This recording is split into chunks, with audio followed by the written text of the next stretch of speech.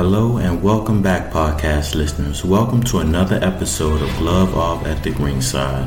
I'm your host, Coach Jay, and today we have an important topic to discuss: targeting in the workplace, but from a negative perspective. It's crucial to address this issue because it affects not only employees, but also overall health and productivity of an organization. So sit back, grab a pen and pad as we discuss the 5 elements of targeting, which is defining the issue, forms the negative of targeting, consequences, identifying the root causes, prevention, and innovation. So take notes if need be and join me on this issue that affects great people at work. The first thing that must be done when there's negative targeting at work is define the issue. To start off, let's define what we mean by targeting in the workplace negatively.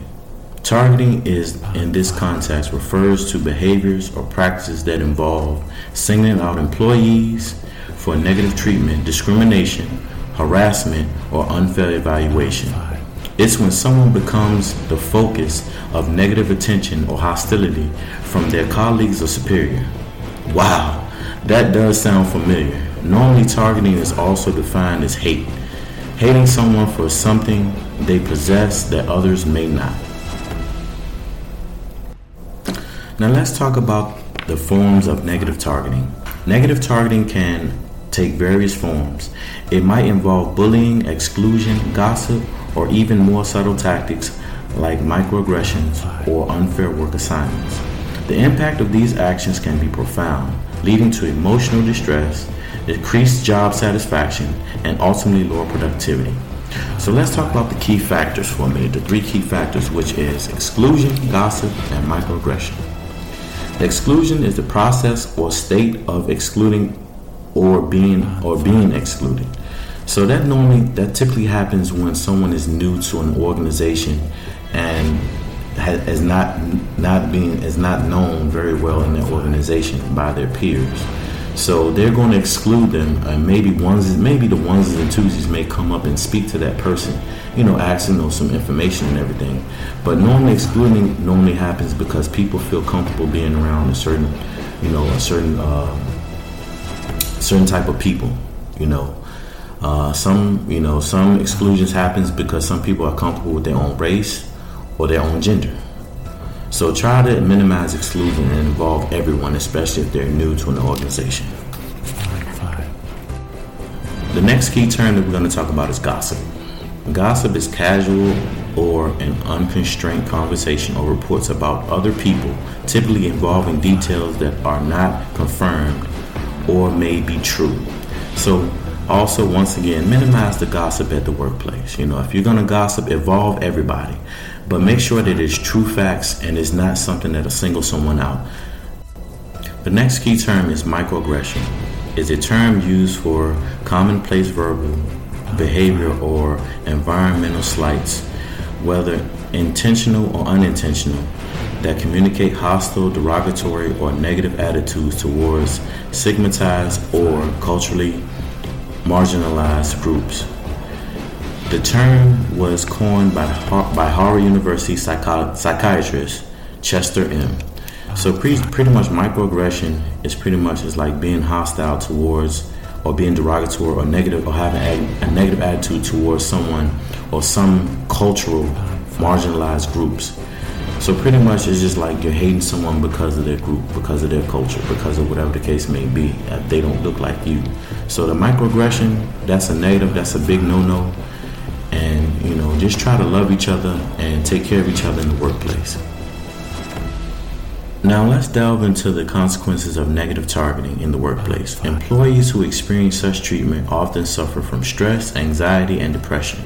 They might also become disengaged from their work, affecting their performance and overall atmosphere within the organization. So remember, the consequences of negative targeting can also lead not just for that person to be stress or anxiety, it also can lower the morale of the organization and also make the organization look very, very bad. So just remember, always remember the consequences of your actions. no matter what it is, not just for me, but everyone that's listening to this podcast. If you feel like you are being targeted or being having negative target or negative targeting is going on in your organization, please report it. Do not stand there and do nothing or let it just fester. And then, you leave the organization and it's still there. And someone comes in into, the negative. So always take action. Always be prepared for the consequences. If you know it's wrong, don't do it. If you know it's right, then continue to do it. Another key issue we're going to talk about is identifying the root causes. To address this issue, we must understand its root causes. Negative targeting can result from a toxic work culture, a lack of diversity and inclusion, very poor leadership, and even personal biases.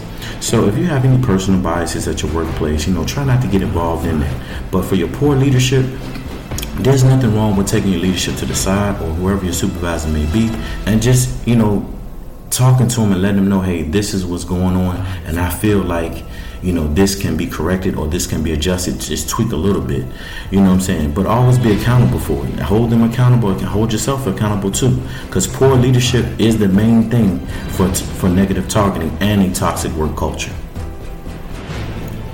Also, by identifying the root causes, it is essential for an organization to recognize and address these underlying problems. So give your organization time to address the problems, as well get involved in addressing them too, but be tactfully and be professionally when addressing these issues. The next topic we're going to talk about is prevention and intervention. How can we prevent and intervene in cases of negative targeting? It starts with creating a safe and inclusive work environment where employees feel comfortable reporting such behavior.